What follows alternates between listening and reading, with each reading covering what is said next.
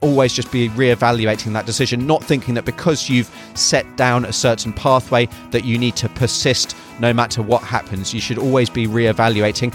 And then finally, we always need to be thinking of what the best decision is for our pet, not just for us. Watching your dog having a seizure is an incredibly distressing thing to witness, but what can you do to help stop their seizures, help control their seizures if they're not having a fit because they're epileptic? Well, that's the question that I'm answering today about an older Chihuahua who has kidney disease and is also having seizures. But before I get into that question, here's the intro.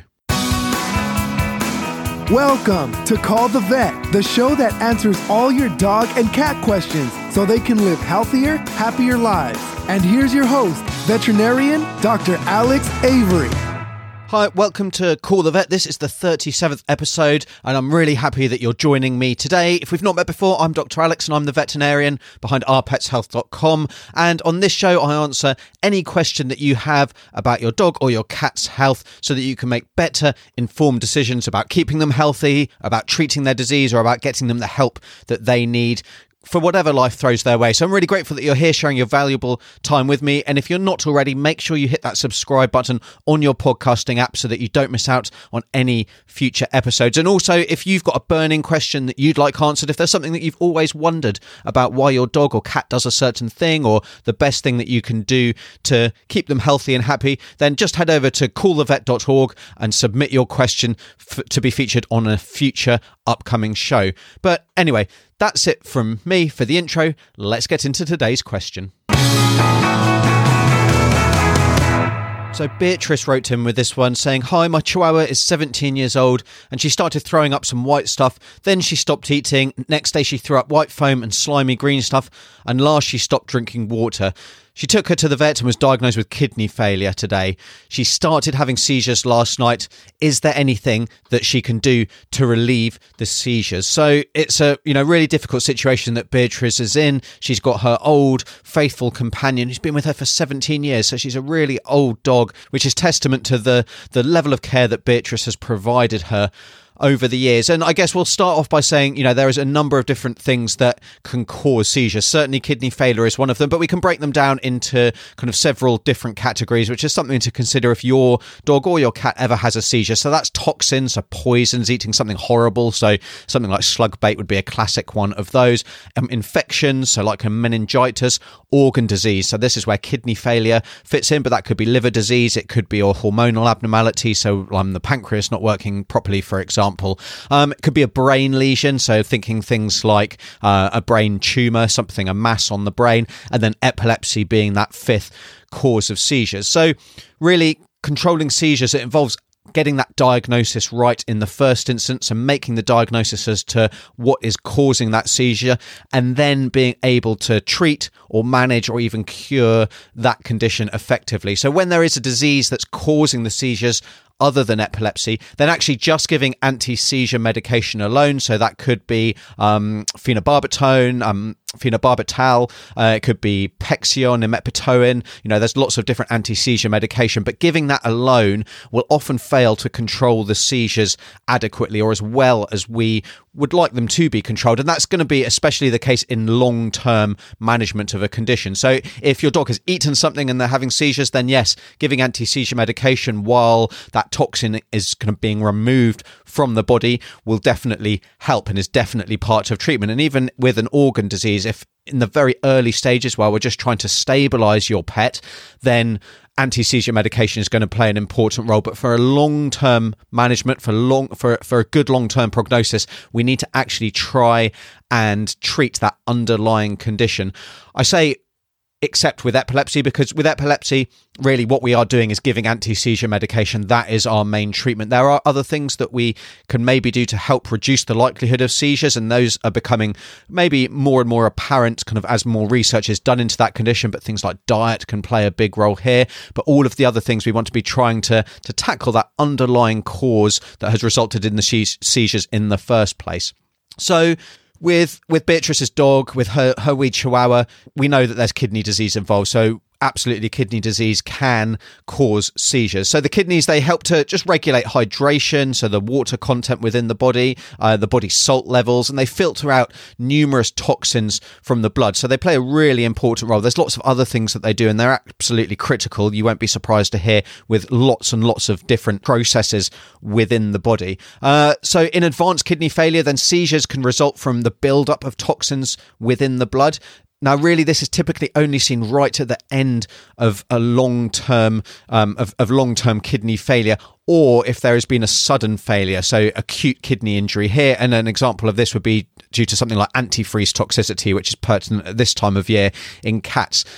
If the kidneys are really knocked out very acutely, very suddenly, because of a poison, in this case, it could be because of an infection up in the kidneys, then also you may get this seizure activity. But the bottom line is that seizures are really a sign of severe and advanced kidney damage, and the prognosis is unfortunately going to be really poor in a dog who is having seizures because they've got kidney disease. So with that in mind, whenever we have a really serious disease, we need to be realistic about the likelihood of recovery and whether ongoing treatment is going to result in an improvement in a pet's condition, whether we're going to be able to manage that condition successfully or not. And whether the condition itself is curable or not as well. So in the case of kidney disease, with the exception of really acute kidney injury where there may be some reversibility in the damage that's been done, although by the time we get to seizures, that's going to be fairly doubtful. But if once the kidney damage has taken place, the kidneys they can't regenerate, and so we're left with that level of damage. So we've got to be very mindful of the likelihood of being able to successfully manage and treat a condition in the long term. It might very well be in the short term that there are things we can do to reduce those seizures, to control those seizures, but are they likely to help in the long term? Is it going to be a case of your dog or your cat being hospitalized for a period of time? That could be days, it could even be weeks, trying to get everything under control, when the reality is that as soon as they get sent home, they're just going to deteriorate again very rapidly. And is that fair to put your pet through? So it's vital then that you work in conjunction with your veterinarian. And this goes for, so many different conditions, and pretty much everything I talk about in these podcasts. It's going to be vital that you work really closely with your vet. You have an honest chat about what the outcome is likely to be, what the different options are with investigation, with treatment, with, surgeries, what the difference those things are going to make to your pet's long-term prognosis. Because just because we can do something doesn't mean that we necessarily should be doing it. That's something that I really strongly believe. And I think we're seeing that in the human health field as well. We are potentially, and this is going to be personal opinion, but very often we are over-medicalising very serious conditions when actually the likelihood of recovery is very, very poor, especially when we're reaching the natural kind of upper limits of our lives anyway. So this Chihuahua, she's 17 years old. She's a very old girl, and whether it's fair to put her through an awful lot of treatment is something that you need to be open and honest with your vet. Now, clearly, I don't know all of the ins and outs of the situation here, and it may very well be that it's thought that the potential outcome is very good with appropriate treatment, but it's important that you're aware of that when you're putting your pet through any intervention. And costs have also got to come into play as well. When a pet is very ill, then often the costs can quickly mount up, and so you need to be sure that you're both able to afford that, and also it's something that you're willing to go through given the likelihood of success. So whatever decision you make, decisions always need to be reevaluated as well. And that could be on a weekly basis, it could be on a daily basis, or in the case of a very sick pet, even on an hourly basis. So, making sure that you've got your phone with you, that your vet has your new number if you've changed address or if you've changed phone, and always just be reevaluating that decision, not thinking that because you've set down a certain pathway that you need to persist no matter what happens. You should always be reevaluating.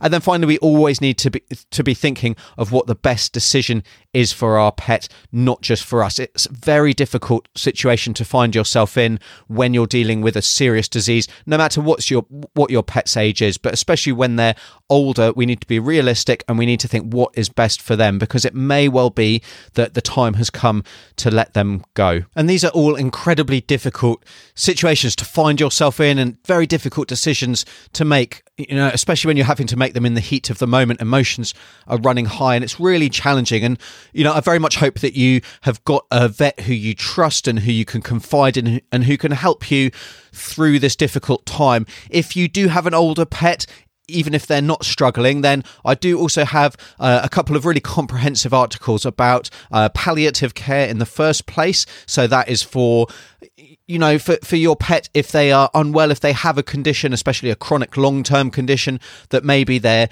struggling, or even if they've just been diagnosed with that. Palliative care is definitely something that you should be aware of, the different options, and should be considering. But then I've also got a very full article that takes you through the steps that you need to be thinking about to decide if it is time to say goodbye to your pet. Like I say, it's very difficult. It's a very emotionally charged situation to find yourself in.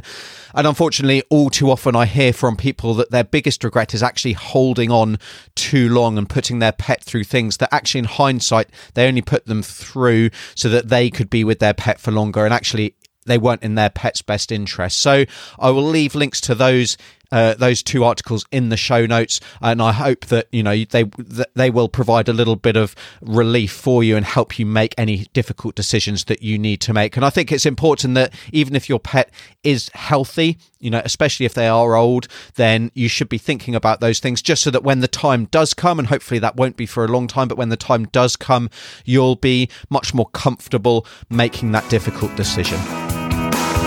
Get your questions answered at callthevet.org. So it's a really challenging topic that we've discussed today, and unfortunately I can't always give advice that is going to result in a happy ending, but I strongly believe in being open and honest about likely prognosis and about what's best for your pet. So I think challenging topics like this are really important for any pet owner to consider, even when they've got a young pet, because unfortunately the reality of having a dog or a cat in our lives is that their lifespan is much less than ours. And so at some point in the future, you are going to be in a tricky, emotionally challenging situation. And I hope that even just by listening to this now, hopefully years before you're going to need to use this information, it's going to just mean that you're better set and more comfortable when the time does come. So I hope you found it interesting.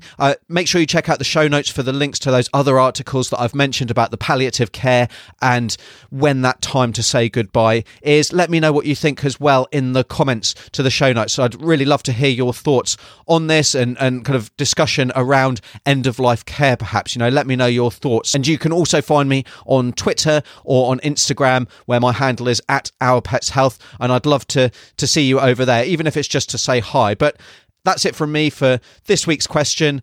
Until next time, this is Call the Vet. I'm Dr. Alex. Take care. You've been listening to Call the Vet. Be sure to rate, review, subscribe, and we'll see you on the next episode of the show that answers all of your pet questions.